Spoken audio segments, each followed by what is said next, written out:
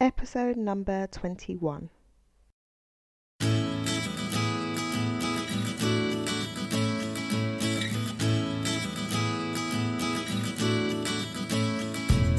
You are listening to the More Than a Lawyer podcast with your host, Janine Esbrand. I'm here to help lawyers and mums to thrive in their careers and motherhood. I share tips, strategies and inspirational conversation with awesome women to help you reduce the struggle in your juggle.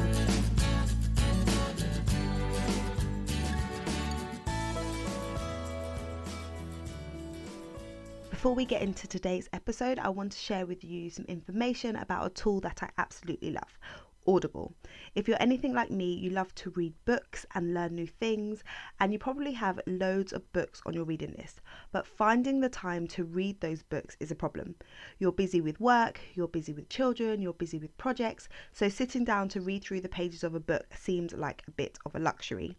So if that's you, I encourage you to check out audiobooks with Audible. You can download the books to your phone or your desktop, and you can listen to them while you're doing other things. So when you're doing your chores, when you're driving, commuting, playing with your baby, playing with your children, whatever it is you're doing, you can still read books and take in awesome information. It's absolutely fantastic, and it's been a game changer for me since I signed up for a membership a few months back. I've read so many amazing titles and learned so much. So I've partnered with Audible to give my listeners a free 30-day trial. So you can download a free book and you can choose from a range of titles in their expansive library. And all you need to do is head over to www.lightboxcoaching.com/audible to sign up for your free trial. Hello, we are back. We've had a long break from the MTL podcast and I am so happy to be back. I tell you, growing a human whilst running after a toddler, working as in-house legal counsel and building a coaching business really takes it out of you. So that explains why I've had such a long break from the show. But I'm really excited to be back and to be sharing with you guys on a weekly basis. I've missed connecting with you and sharing on the show. So it's awesome to be back.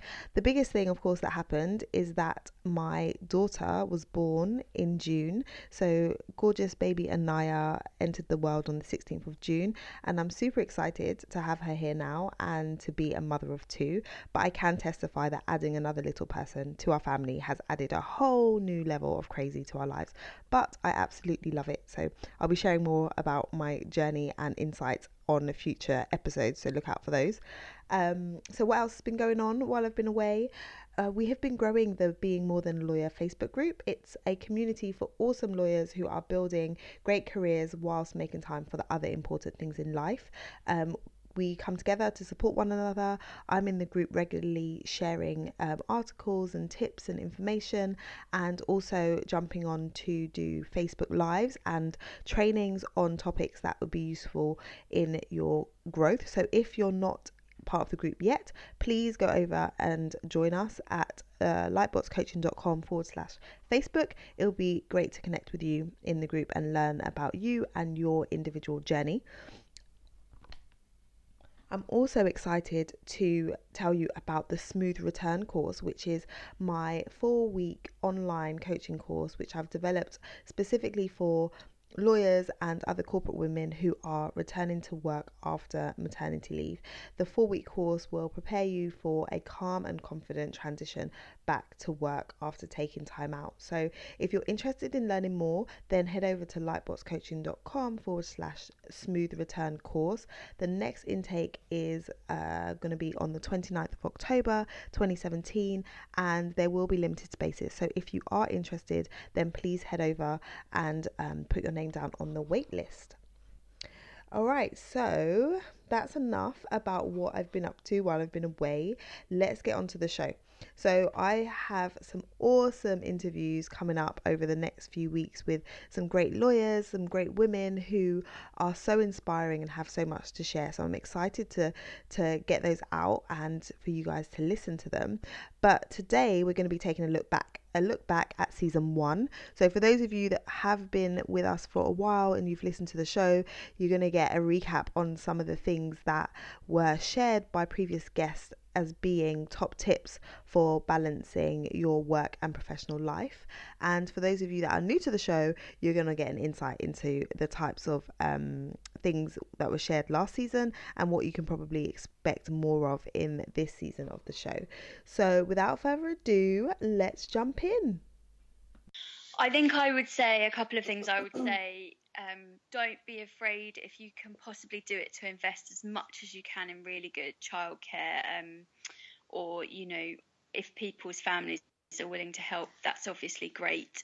But not everyone has that luxury, and I totally understand that. And sometimes that means that people are going to work and almost, you know, putting as much as, you know, they earn towards childcare, and that's obviously very frustrating and sad. But sometimes it's really worth that shorter term investment, Yes. so that you can get back on the horse and get working and get progressing your career. And so I would say don't be afraid to ask for what you want in terms of flexibility or part-time working. You know, just ask for it, and again, don't worry about what people think, because sometimes your perception of what you think people are going to do in reaction to your request is nothing like the actual reaction, and people tend to want to help people get back onto the, you know, the working system. And I've been very fortunate, as I say, in terms of people wanting to accommodate me. But I think the world is changing, and people do want to accommodate people working in different ways. So ask, you know, definitely make the request. And yeah, I would just say, you know, it's a wonderful thing to have a career. So don't give up if it's what you want. Don't think you have to settle for something less either. Yeah.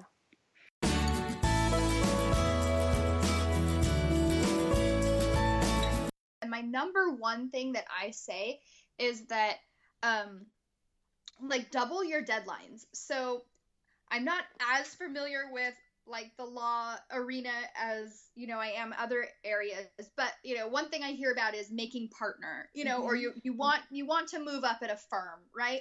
Well, you might see other single women or other women who don't have kids. They may be married, but they're not moms yet, and they're moving up the ladder faster than you. There's nothing wrong with that, but there's nothing wrong with having a slower progression. If you're moving forward and you're reaching your goals, who cares if it takes twice as long, you know? And I think that is something that I help a lot of moms see, is that progress might look different now that you're a mother in your career, but it doesn't mean you have to stop.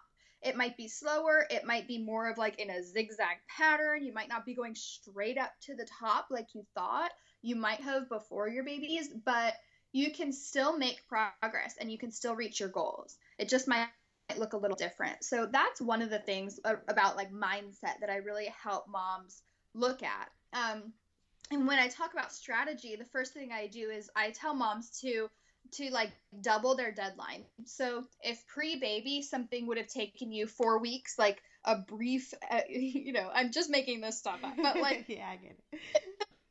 A week to write an amazing legal brief before your baby, say it takes you 2 weeks, you know, just automatically double it. And in your mind, you get used to having a slower pace, and maybe you finish it in a week and a half. The bonus of that is you've beaten your own deadline, so it's like a boost in confidence. And then you have a whole half a week that you just bank that extra time. But you're changing your mindset around things a little bit, and maybe you're slowing down, but it's a lot less stressful to kind of look at it that way than it is to be so caught up in the hustle and to be overwhelming yourself and to be burning yourself out.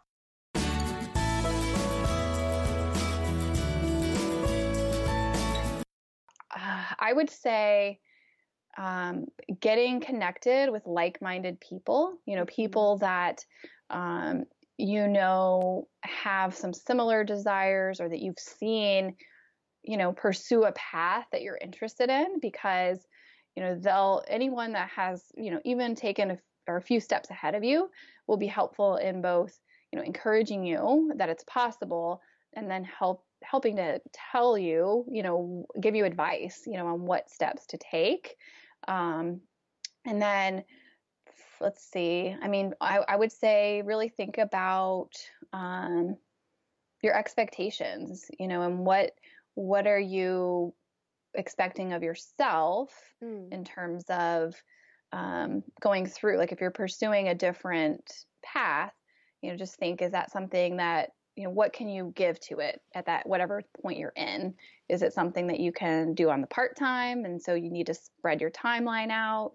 Or are you in a place where you really could take a complete break, from whatever path you've been on and then go full swing into something else, or take a pause altogether and not put pressure on yourself? So I think there's so much when it comes to expectations and what you're put on yourself as expectations.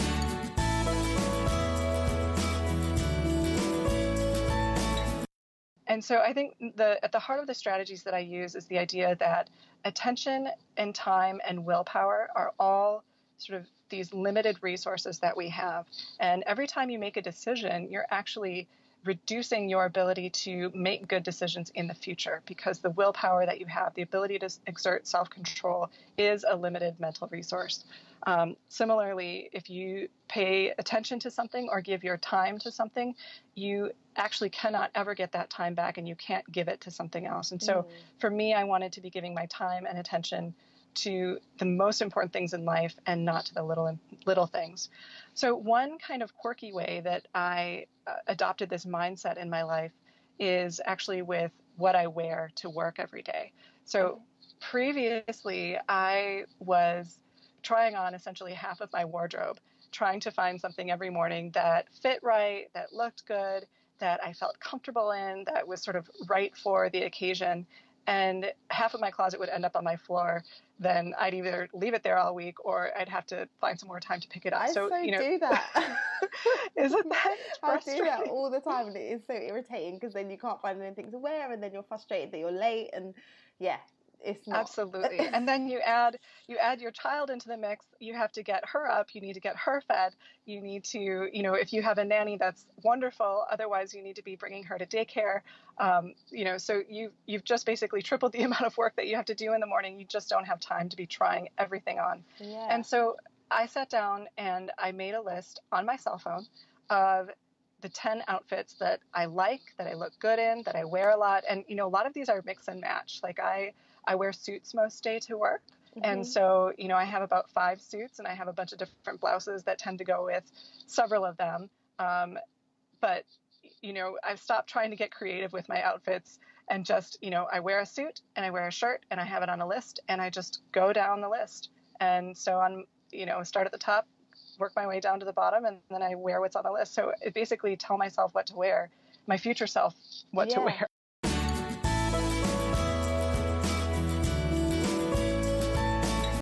Yeah, well, the biggest thing that I found helpful was journaling. And they kind of say that when you, if you journal about something 3 times, you kind of get the clarity that you need.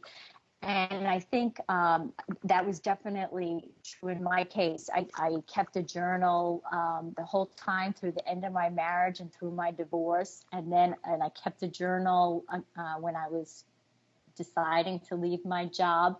And basically, it comes with fear and anxiety and all those things. And so by journaling and just letting yourself get your thoughts onto the paper and out of your head, and then doing it again the next day, and then a third time, it does give you, a clarity that helps you then be able to say, okay, I see what I'm thinking. I see where my mind is sort of running around in circles. I get it now. And you can then move forward in the best, the best possible way, because you've sort of given yourself a chance to get it out and get it down concretely. So journaling, I think, is a great thing to do, because it also gives you a little more assurance that you're doing the right thing, because you haven't just jumped into it. You've gotten it down. You've been thinking about it, and you know how our minds work. We're only aware of a small amount of the conscious thought that we have, right? So you write it down, and then you go to sleep, or you go to work, or you go out and you do some rock climbing, whatever it may be. But it's still there in the back of your mind, and your mind is still massaging it and figuring it out, so that when you go and write it down again the next time, you bring so much more to it.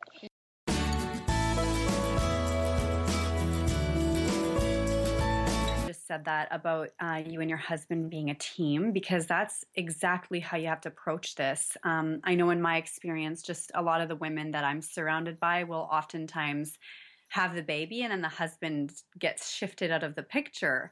And really thinking of you and your husband as a team before you get started, and knowing that this little person that's coming into the world is now just going to be an addition to your team. I think that's such a great mindset to have, because then you're working as a team, and it's not like this baby is replacing your husband. And I think it is so important to approach it that way, because when you have a team, it's just so much easier to do things. And when your husband's a part of that team, you're going to feel much less of a burden, I think, because your husband's going to be a part of helping you with that baby. Yeah, definitely.